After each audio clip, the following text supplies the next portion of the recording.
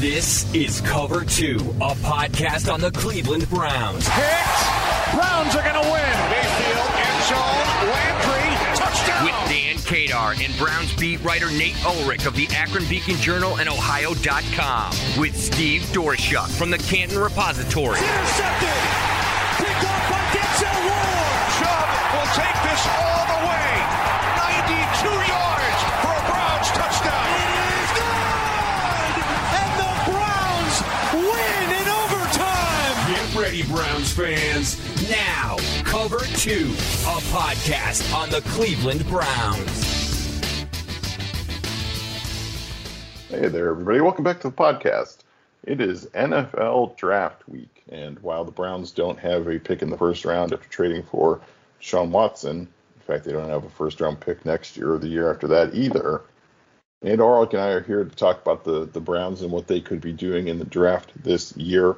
We're going to talk about Baker Mayfield a little bit, too, because that's going to be a hot topic throughout the draft, and quite frankly, until something happens with him and the Browns. So we'll talk about that some, too.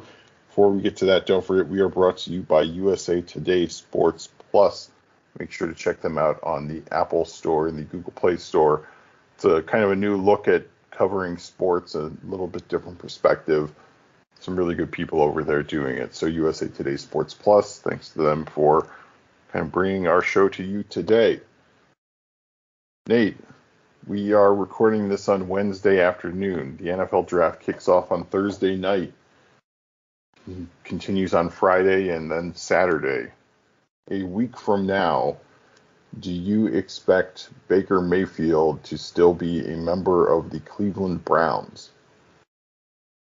Well, I'm going to be optimistic, and I'm going to look at this in a positive light for both sides because they both really want to get this over with and move on. I'll say that the chapter for Baker Mayfield in Cleveland will come to an end here.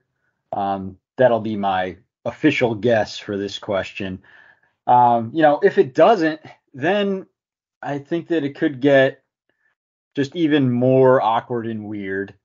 And the Browns could be holding on to Baker through, the rest of the offseason program into the summer. And at that point, it's like they're in the territory of playing the waiting game for a quarterback injury to pop up somewhere. So I think the draft and the days following the draft are really the sweet spot to, get these divorce papers signed. So I'm gonna say, Baker wants out. He wants to move on, obviously. He wants to find out where he's going, and the Browns certainly, they've got their quarterback room. It's Deshaun Watson, Jacoby Brissett, and Josh Dobbs. And Baker Mayfield obviously is not part of the plans, and Andrew Berry's just being patient and trying to, make a trade that is in the best interest of the Browns. Obviously, with the $18.858 million guaranteed on the fifth-year option that's due to Baker Mayfield in the 2022 season, that's the obstacle, right? So the Browns are going to have to pay a good chunk of that. I would not be surprised at all if it's double-digit millions that they pay. Get a pick back. Nothing great in terms of the draft pick compensation, but it will allow both sides to move on, and there won't be just kind of this awkward waiting game and weird dance and potential podcast appearances while Baker's still officially a member of the Browns. So obviously he's going to continue to talk about this if he feels like it, but at least they will have moved on if they're able to get this done, like I'm guessing. Yeah, I'm hopeful it gets done too, because like you said, just to kind of sever it and get over any of the weird stuff. And part of me wonders if, we've seen Andrew Berry be very creative in either how contracts get structured, some trades and that kind of thing. part of me wonders, and this is just me making up ideas in my head, right? So like Carolina, for instance, is the team probably most associated with possibly trading for Baker Mayfield. They don't have a second or third round pick this year because they made the terrible trade for Sam Darnold. Part of me wonders if Andrew Berry approaches a trade with a team like Carolina and says, okay, what about this trade? We give you Baker, we'll pay some of his money, and we'll give you our later third round pick this year, and you give us a pick that can either be a second or third rounder in 2023, depending on performance.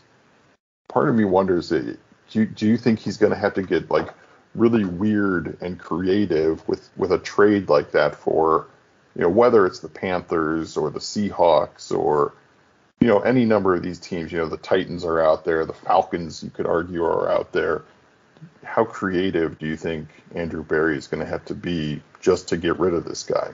I think you're on to something. Like, I know that the Browns front office viewed the way they were able to get out of the Odell Beckham Jr. situation when he forced his way out of town in November. They viewed that as like an NBA buyout. I mean, that's the phrase that was uttered to me. And, that was a creative solution, and they came to a settlement. They signed the papers, and then, the Browns had to pay X amount if Odell was claimed off waivers, and then had to pay X amount if he were signed after clearing waivers. And so, they weren't on the hook for all of it. And I do think Andrew Berry, again, will be creative this is going to cost the Browns, but to minimize kind of the damage of not being able to trade Baker Mayfield's contract in full, because that's just not going to happen. And then releasing him outright is not a good idea for the Browns either, because then if he just signs that minimum, I think it's $1.035 million for a player of his experience, then the Browns would be on the hook for everything else in that $18.858 million. So there's ways to do it, and I think it will be a creative solution. Yeah, it's going to be fascinating either way. So, maybe a week from now when we record our next podcast, we'll know what happened and where he's playing and what the deal was. And if not, it's going to be a long drawn out off season, I feel like. So yeah, I think Thursday night. Oh, sorry, yeah. Dan. I think Thursday night, that's the thing for Browns fans to watch. Like, well, there's a couple things, because they don't go on the clock till the second round on Friday night, number 44 overall. Look at the potential Baker Mayfield landing spots. Do those teams take a quarterback? So the Panthers at 6, the Seahawks at 9, some of the other teams you mentioned. If those teams don't take a quarterback, then that possibility remains alive for that team to trade for Baker Mayfield. And then, the other thing I would watch, and I guess this could segue maybe, Dan, but keep track of which defensive ends, wide receivers, defensive tackles come off the board, and who's left at the end of round 2 or at the end of round 1 heading into round 2. Yeah, and that is the perfect segue, because at this point, again, we're recording Wednesday afternoon. There's still been in over a week, there's been no forward movement on anything involving Jadeveon Clowney and Jarvis Landry, two guys who were on the Browns last season. They're free agents right now. There's still nothing to update on that, is there, Nate? No, I think that this is now, watch something get agreed upon after I say this before the draft, but I think it is a wait and see how the draft plays out for a lot of veteran players throughout the league, not just Clowney and Jarvis Landry, but those are the two big names, obviously, on the Browns' radar, and there's mutual interest, as we've said before on this podcast. Both agents on the record have told me there's mutual interest, which is interesting because agents usually don't put their names on the record. But I think they're in the point where they want people to know it and they want to back it up. and put their names to it. And I think that Jadeveon Clowney is more likely to return than Jarvis Landry. I don't think both of them will be back. I guess I could, reserve the right to be wrong about that, but I just think that I feel like Jadeveon Clowney is more likely because of the reasons I said before, but I'll reiterate, just because he's an unrestricted free agent, okay? So he's on the open market. His contract expired. He hasn't re-signed with the Browns, but he hasn't signed with anybody. And as time goes on, I feel like coming back might just make the most sense to him, especially now that the development we didn't talk about that was, just recently last week. There's some flirting. Myles Garrett, he's trying his best to recruit Jadeveon Clowney. He's done it in news conferences dating back to late last season. Now he's on social media saying they have unfinished business, tweeting and putting on Instagram photos of the two of them. And catching Jadeveon Clowney's eyes with emoji eyes and all these things that you see on Instagram and whatever. So, like, the full court press is still on from number 95, and that can't hurt. I know Jadeveon really loved playing with Myles, and Myles wants him back. He's on the record saying it, and he continues to make that known. Another thing is, on Jarvis Landry, they cut him. He was under contract. They cut him. They want to save money. They want to pay him that, more than $15 million salary, have that more than $16 million salary cap hit for 2022. So they cut him, and it's, sometimes you cut a player and they come back for less. But a lot of agents have told me that they've had many clients over the years who would rather take a pay cut elsewhere, not go back into that same locker room at a reduced rate. What I think, though, is, Jarvis Landry's so well respected that I don't think anybody would think less of him if he did that in terms of the guys in the locker room. But he's also such a prideful guy, and this happened with the Browns with Sheldon Richardson last offseason.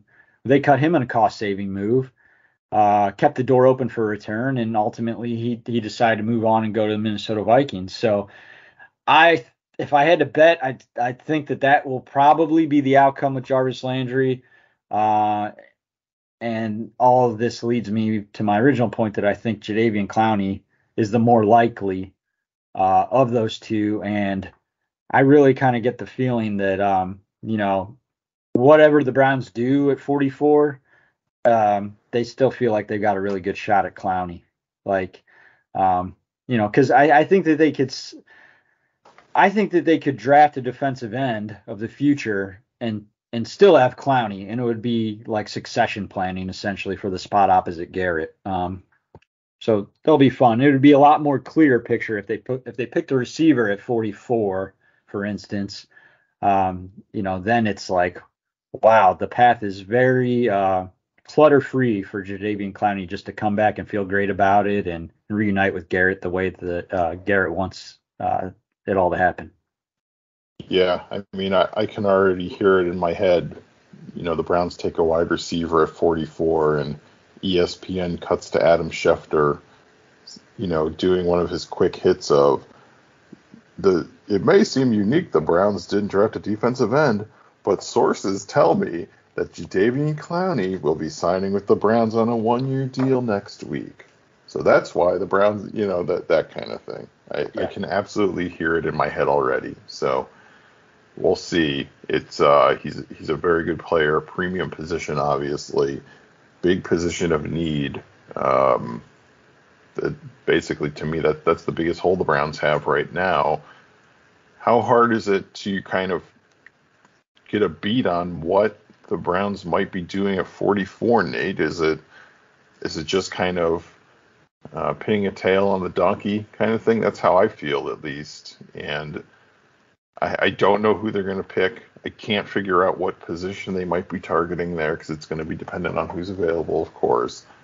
And I also kind of wonder, will they try and trade that pick, or are they just going to be fine sitting there? I don't know. I wonder how restless Andrew Berry's going to be on Thursday and Friday with that pick. So what do you think at number 44? Well, First of all, yeah, it's harder to predict because so many things can happen when you're all the way back at 44. I mean, it feels like endless scenarios, and you just don't know who's going to be available, what trades are going to be made to shake things up, who could maybe even, fall that nobody expects to fall. So that's why it's so hard to predict. But I'm sticking with it's going to be a wide receiver or a defensive end. With a small chance of defensive tackle. Like it's going to be a wide receiver or defensive lineman, and out of the defensive lineman, the end is much more likely than a tackle based on the fact that this is a really deep, and talented edge class. I think somebody there somebody will be there who's enticing to the Browns, and also it's just so much more valued. Of a position over tackle in the NFL, and certainly the Browns have not treated tackle as a premium spot yet. So under Andrew Berry, I should say. So, I lean wide receiver.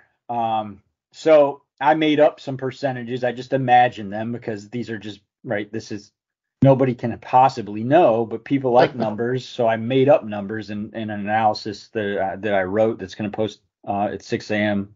Thursday. I love it. Yeah, so I just made up some numbers, and I went 50% it'll be a wide receiver, 39% it'll be a defensive end, 11% it'll be a defensive tackle or something like that. I just screwed it all up. But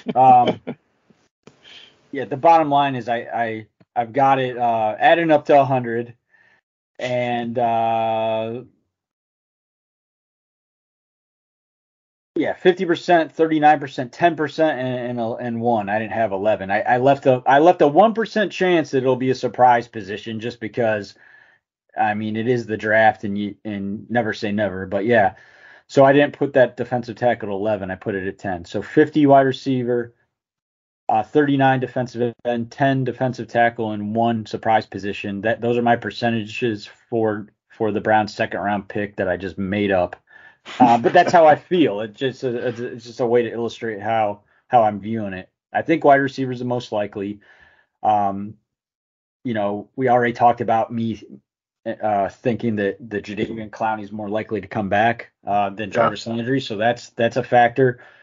And there's a hole in the starting lineup. Opposite Amari Cooper. I mean, they have Donovan Peoples-Jones, who I think highly of as a guy on the rise. But unproven certainly is a starter.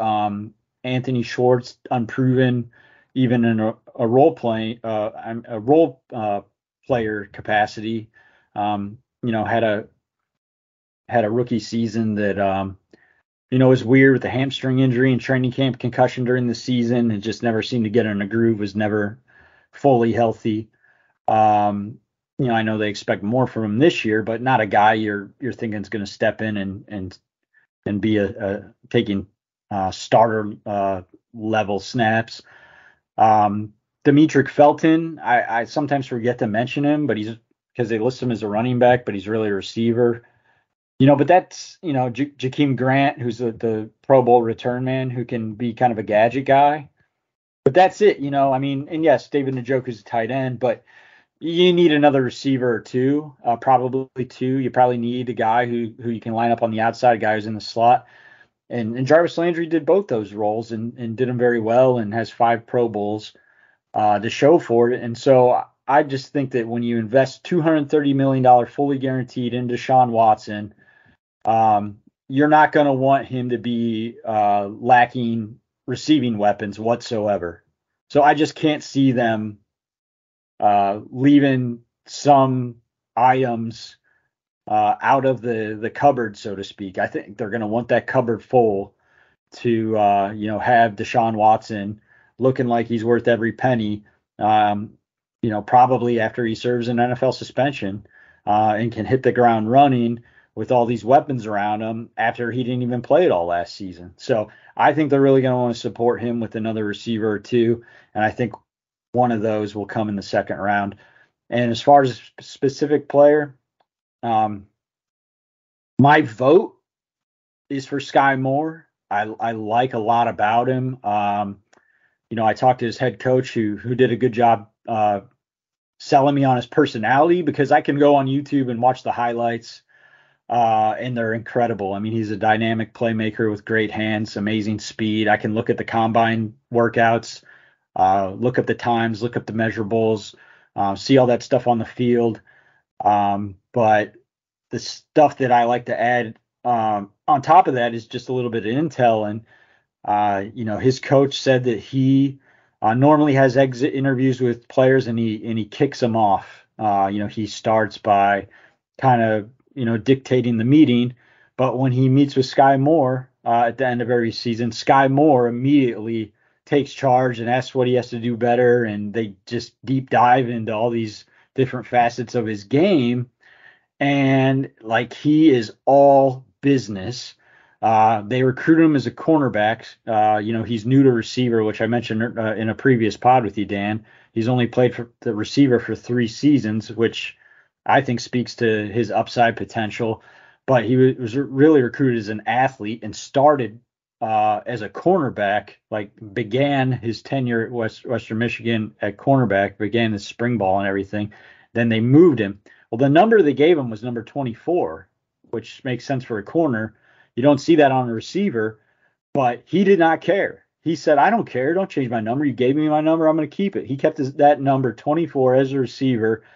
And, I don't think much of that, but trust me, his coach said that is very rare nowadays. Guys are very consumed in general. The modern player with the jerseys, the numbers, the uniforms, the social media looks, all that stuff. Sky Moore's just all business. He played high school football with Mike Tomlin's son. And the way it's told to me, a lot of Mike Tomlin, kind of very likable, but tough and no nonsense. That vibe rubbed off on Sky Moore. So I pretty much like everything I hear about Sky Moore and like what I see when I watch him. I like that. That's a fabulous breakdown. I like Sky Moore because on October 16th, 2021, he had 8 catches for 140 yards and 2 touchdowns as the Western Michigan Broncos destroyed the Kent State Golden Flashes 64-31. So that's reason enough for me as a Zips fan. Yeah, and that's the thing, like, and that's the thing, that when they did play up in competition, he still got open. It wasn't just against the MAC teams, because you can look at that and question level of competition. But no, nobody could really guard this guy in his collegiate career. And again, relatively new to the position, only 3 seasons. He's young. I think he's still 21. I mean, he just fits a lot. Now, he's not a bigger guy. He's probably best as a slot guy, but he can do, I mean, he's a tick under 5'10", but he can do stuff on the outside too. And I just think he can fill Jarvis Landry type roles for you. There are other guys for sure at wide receiver who could make sense, but he would be my vote. And I think he'd make a lot of sense. I didn't do a mock draft once the Browns were out of the first round. But if I were doing one, I would just go ahead and assign them Sky Moore. Kind of wishful thinking based on the guy I would vote for, is the guy who just makes a ton of sense for what they need and the things that I think are appealing about him. But George Pickens from Georgia is a really popular one linked to the Browns. Is Christian Watson there? Is George Pickens? George Pickens is another guy that, even Sky Moore, like some of these guys you hear could go in the first round. So are any of those guys still available? I think Jahan Dotson from Penn State is a guy like that, first round talk. But if any of those guys are available there at 44, it would make sense. Mm-hmm. At the same time, we just don't know exactly how the Browns feel about everybody, which is why this is such a guessing game. And then you get into, do they like a defensive end more? And I don't know what you think of the defensive end class, but the two really stand out to me. I mean, Logan Hall, I guess, is the best of both worlds, defensive end, defensive tackle, his position versatility. When I think of Joe Woods, versatility is like one of the words that I associate with him, the type of players he looks for and the type of scheme he wants to run. And I think that Logan Hall is fascinating from that standpoint. Can play end on first and second down and kick in to the interior and the sub package as a interior rusher. So Logan Hall out of Houston is a popular guy to link to the Browns for those reasons. We've talked a lot on here before. David Ojabo from Michigan, is going to be probably a top 15, maybe even top 10 pick before he suffered a torn Achilles at his pro day last month. He might be more of a 3-4 guy, but he's 6'4". If you think you can, get him back from the Achilles even late in the 2022 season, which isn't out of the question, and get a little bit out of him as a pass rush specialist as a rookie, and try to develop him. I wouldn't rule out that idea. I know I'm a little more kind of open to the idea of him playing 4-3 than you are, Dan, which I totally get, because it's, we saw him standing up at Michigan. I talked to his position coach. He was most comfortable rushing from a standing position, so that's what they let him do. They've seen him in a 3-point stance. The coach thinks he could play in a 4-3, but the coach also said ideally he probably would have his most success in a 3-4. So that is a feather in your cap.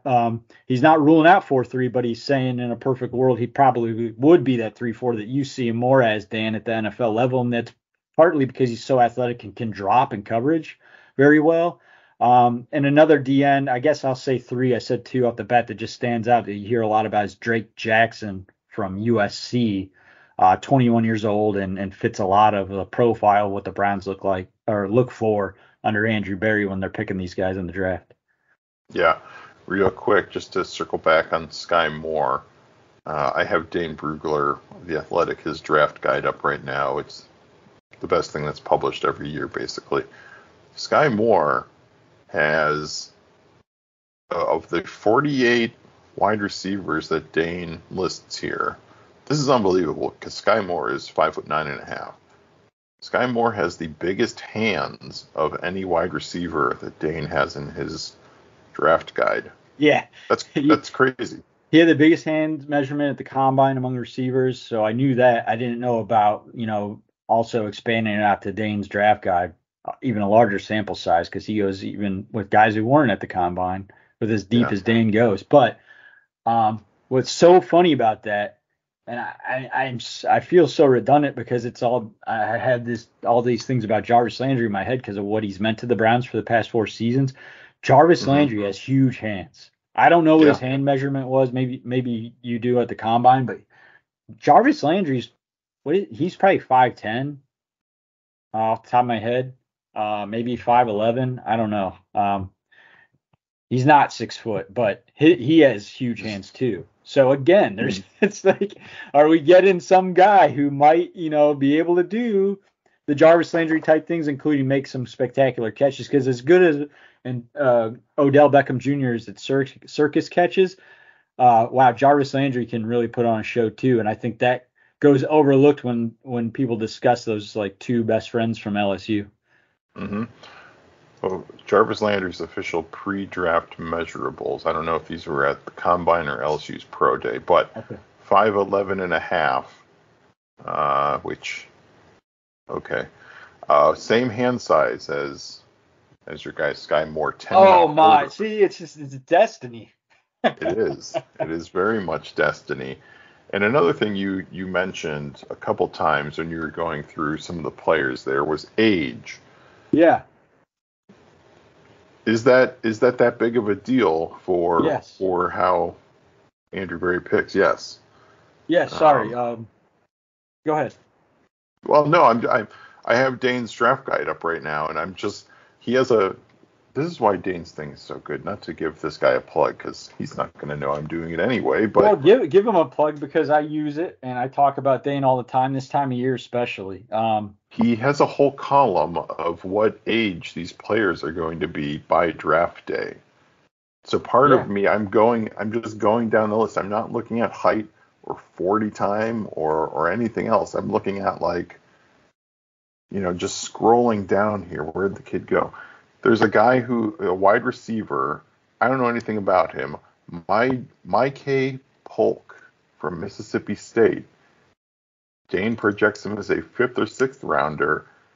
He's under 21 as of draft day. He's 20.73 years old.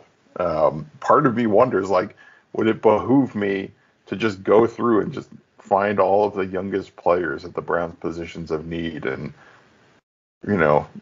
put together their draft class that way? I would pair that with who does Pro Football Focus really like? Who's really young? And then you're in the wheelhouse of the Browns. Right. You know what I mean? Yeah. So George Pickens is really young. So here's what I'll tell you. Here's a little bit of data that I found. It's not nearly as advanced as things the Browns have, but Andrew Berry's made 15 draft picks in his two years as GM. Those players, all 15 at the time of the draft, were 20, 21, or 22. No 23-year-olds. So 23 and older, throw them out. Huh.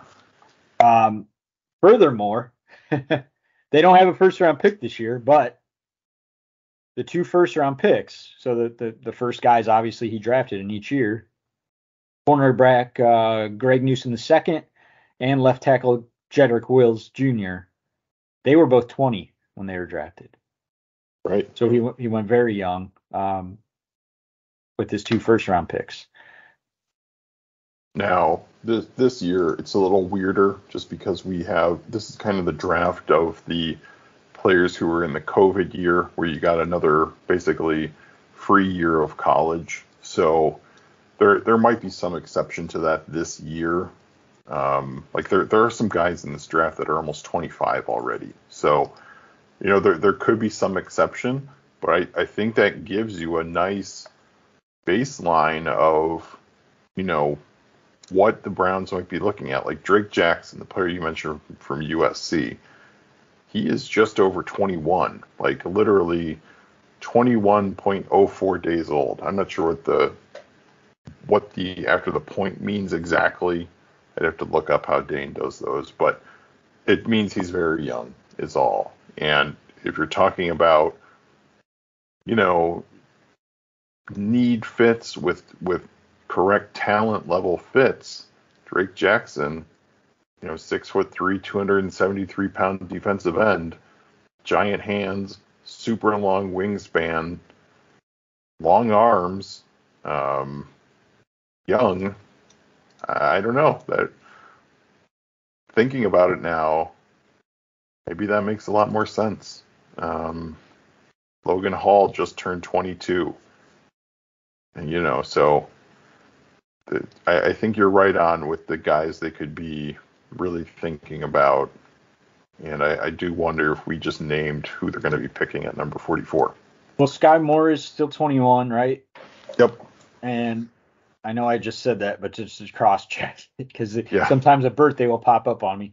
Behind the scenes, I told Dan that I've yesterday, we actually saw each other in person for the first time in I don't know how long. I mean, at least since 2020. Yeah. The pandemic. But anyhow, Baker Mayfield recently turned 27, and I had a Baker Mayfield trade story. It said he was 26. That's how long we've been waiting for him to get traded. So anyway, a birthday can pop up on you with some of these guys. But Pickens is 21, right? Yep. Those are interesting ones. Now, Christian Watson from North Dakota State. I think he's a little bit older. Yes. I think he's almost 23. Yeah, you're right. I need to scroll back up and I'll tell you here in a So he's still 22 at the time of the draft. So technically, I can't throw him out of the Browns trend, but it might be a consideration. Now, he is days shy of 23 years old. Yes. So Paul DePodesta, I did use this quote. He talked about age and picking guys who are young at the owners' meetings last month in Florida. And it was a longer quote, but the snippet that basically it's like, yeah, it's something we're always going to look at, but he can't dismiss a guy who's older. And the quote was, he can't entirely dismiss a guy who's older, right? There's always going to be outliers. But if they did pick somebody 23 and older, that definitely would be an outlier. It would be the first for this regime. But his quote was, if we were solely focused on age, we would have missed Cooper Kupp. And I looked it up, and when the Rams picked Kupp in 2017, he was 23. And then that June, like a couple months after the draft, he turned 24 in the June before his rookie season. And so you would not want to pass on Cooper Kupp just because of his age. And that was DePodesta's point. Like, yes, it's important to us. It's one of our, whatever, guardrails. But there are exceptions to every rule, and Cooper Kupp was one of them. He was. The thing about Cooper Kupp is the Browns did pass on him. He was taken in the third round in 2017 with the 69th overall pick. Right. A few picks before that, the Browns took Larry Ogunjobi. Right. Yeah, I'm not saying they didn't pass on him, but his point is they can't pass on guys just because they're 23 or older. Yeah. Even though so far that's what they've done. Right. Yeah. How about that? I just looked it up real quick. 2017 draft. Browns take Ogunjobi at 65, who's fine. 67th pick, Alvin Kamara. 69th pick, Cooper Kupp. Whoops. I've gone to the Senior Bowl and I've watched guys and I've made some statements like, oh, this guy looked really good, and then he completely flopped, didn't do anything in the NFL. Oh yeah. Or just said because I went to the Senior Bowl with Baker Mayfield and Josh Allen in it in 2018, and I went in 2017 the year before. But I remember Cooper Kupp dominating the practices and saying, on the radio and other things, man, this guy Cooper Kupp just was the best guy out there. It's sometimes it really does translate, and other times it's well, that was a worthless thing to watch and say, because I remember Josh Allen. I mean, everybody talks about the accuracy. They literally set up the throwing net, in that stadium in Mobile, Alabama, and I've seen quarterbacks throw hundreds of balls into those throwing nets over the years. I've never seen somebody throw it entirely over the entire apparatus, miss the whole thing, until Josh Allen did it.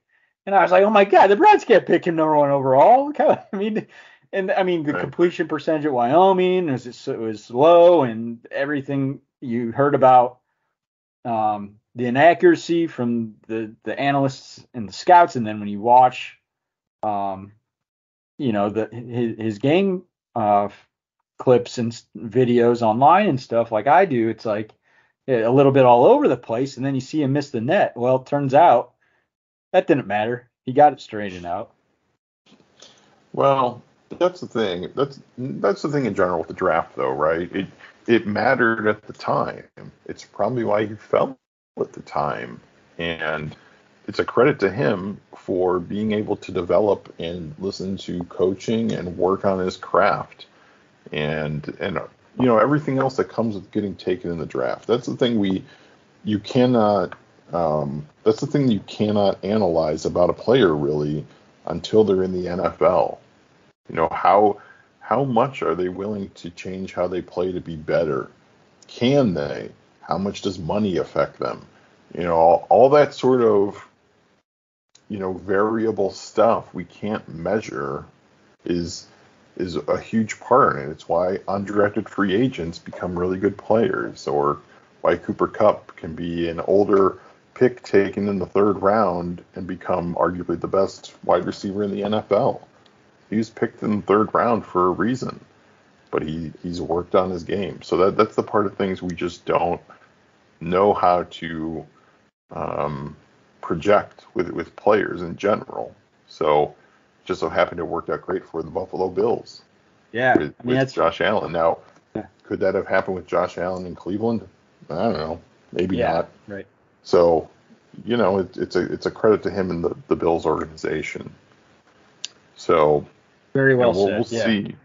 We'll see what kind of happens with the Browns and what they do, and if they can develop the player they take at 44 or beyond, because that's the thing about taking guys outside of the first round. You're not taking the sure things are most likely gone for the most part. You have to draft and develop and kind of hope you pick the right guy and go from there. And whether it's Sky Moore or Perry and Winfrey, that's what we're going to find out on Friday.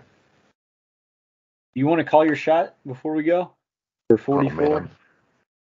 Well, I did do a 7-round mock draft using the Pro Football Focus mock draft simulator, which is one of my favorite things on the internet.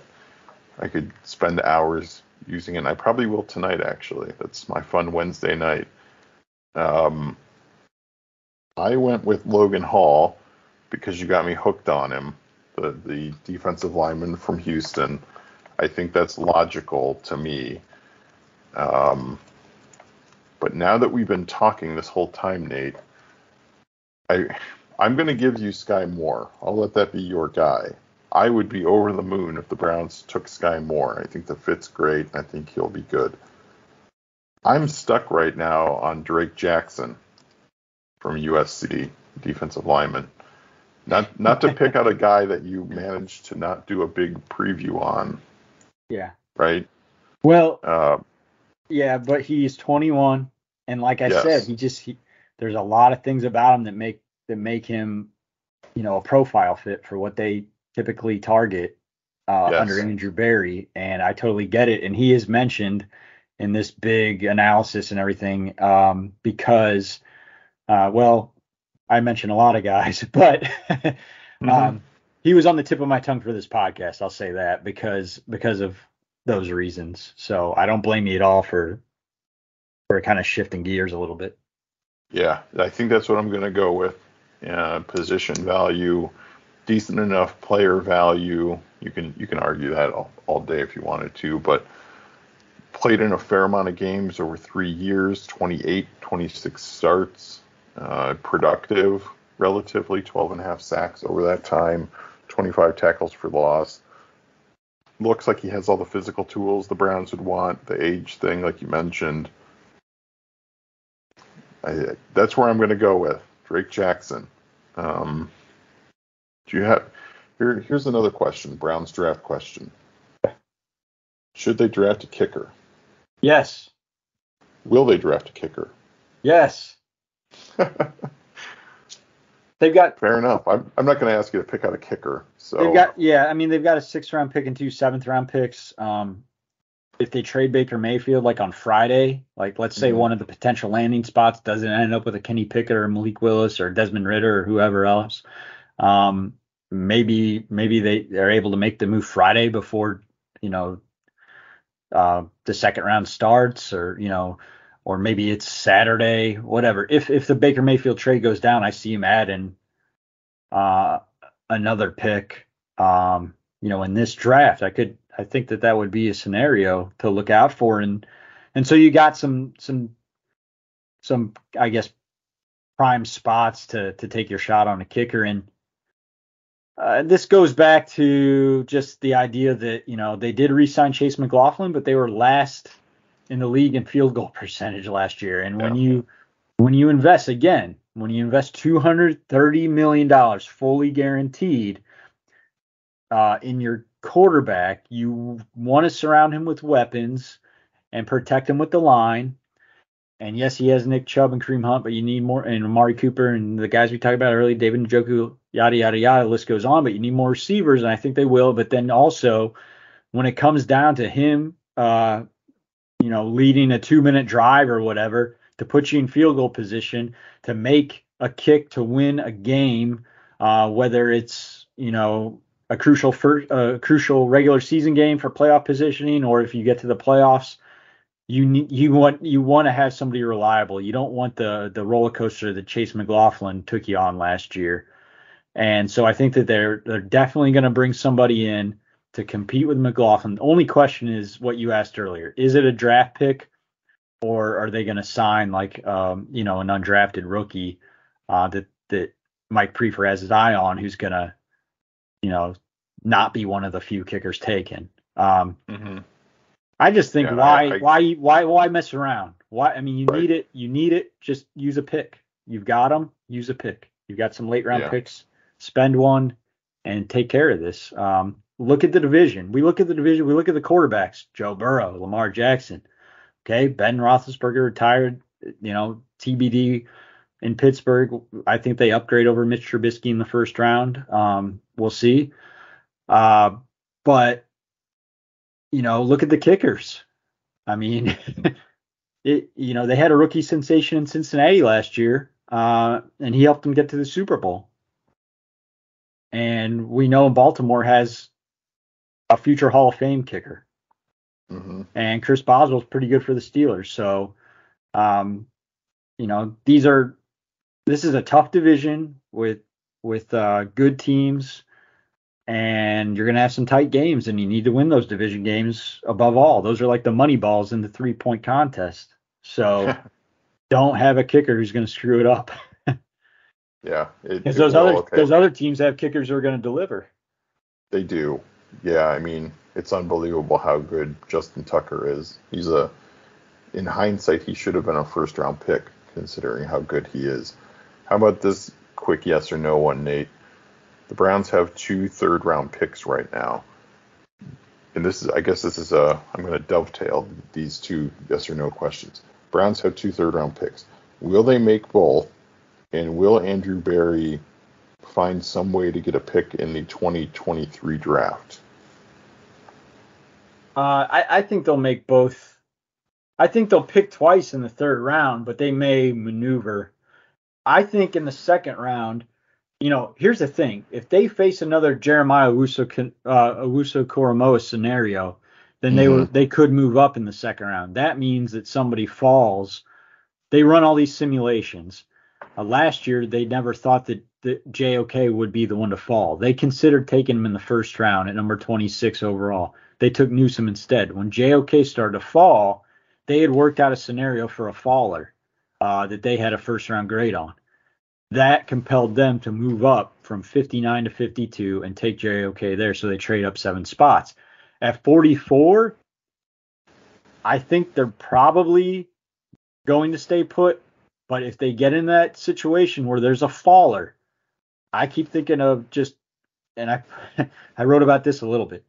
George Karlaftis is interesting from Purdue defensive end. We've talked about him before, but he's a guy that I've heard different draft analysts say first round all the way. And I've also heard some say he's kind of, if you had to make a list of guys who are widely viewed as first rounders who could possibly slide, he might be one of them, because there are just different opinions throughout the league and on the grading of him.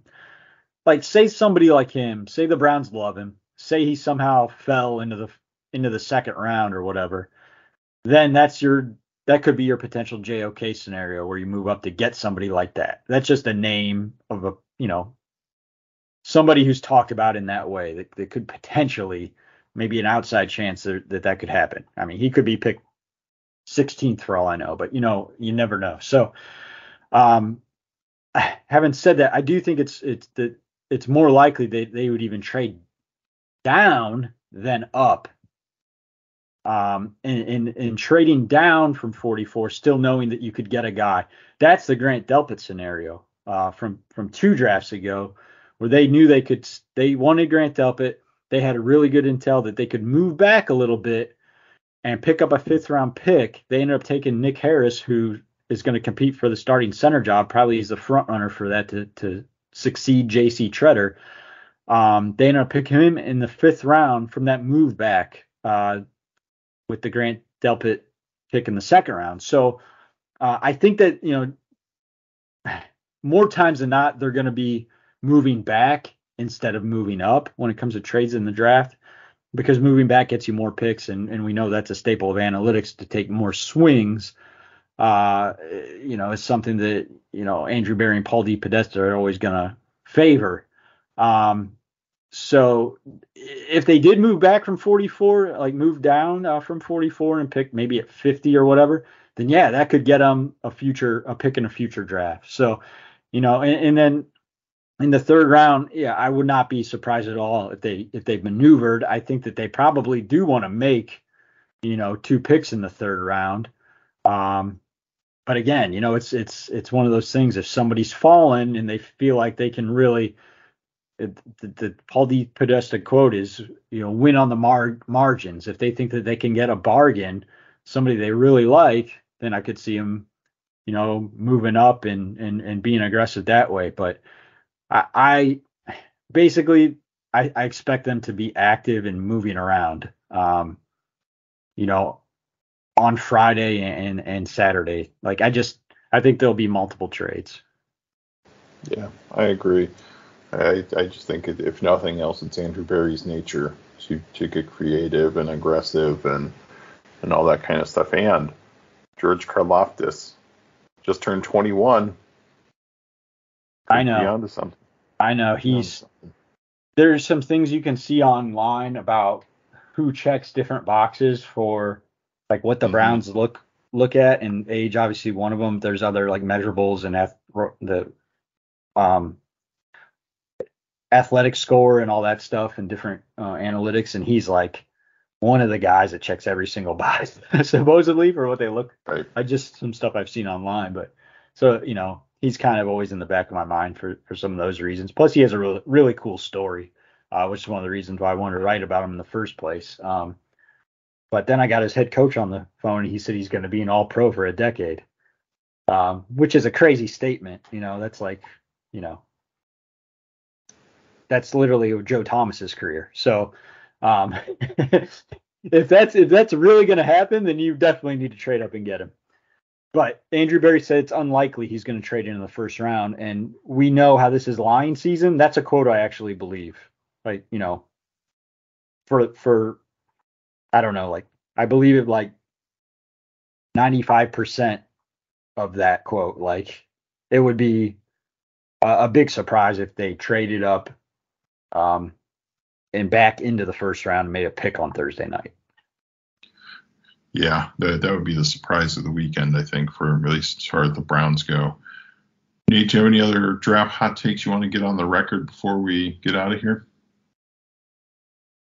I just think that we're going to come out of Friday night with the Browns having a new wide receiver, a new defensive lineman, and probably 2. I wouldn't be shocked if they hit those 3 big needs, boom, boom, boom, on Friday night. Receiver, defensive end, defensive tackle. So that's not really a hot take, but I think that as hard as it is to know, who to guess they'll pick at 44, I think the positions are pretty clear.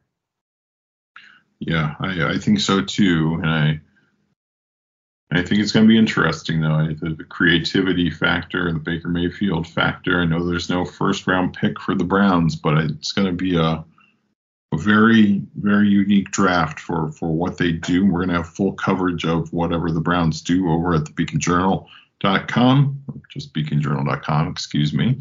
Nate will, of course, have everything out on Twitter. He's by Nate Ulrich. You can find all of his stuff over at beaconjournal.com/sports/Browns. There's some really good features that Nate has been writing leading up to the draft. So if you haven't read those, please do. The Sky Moore one he mentioned is great. The George Karlaftis one is really good too.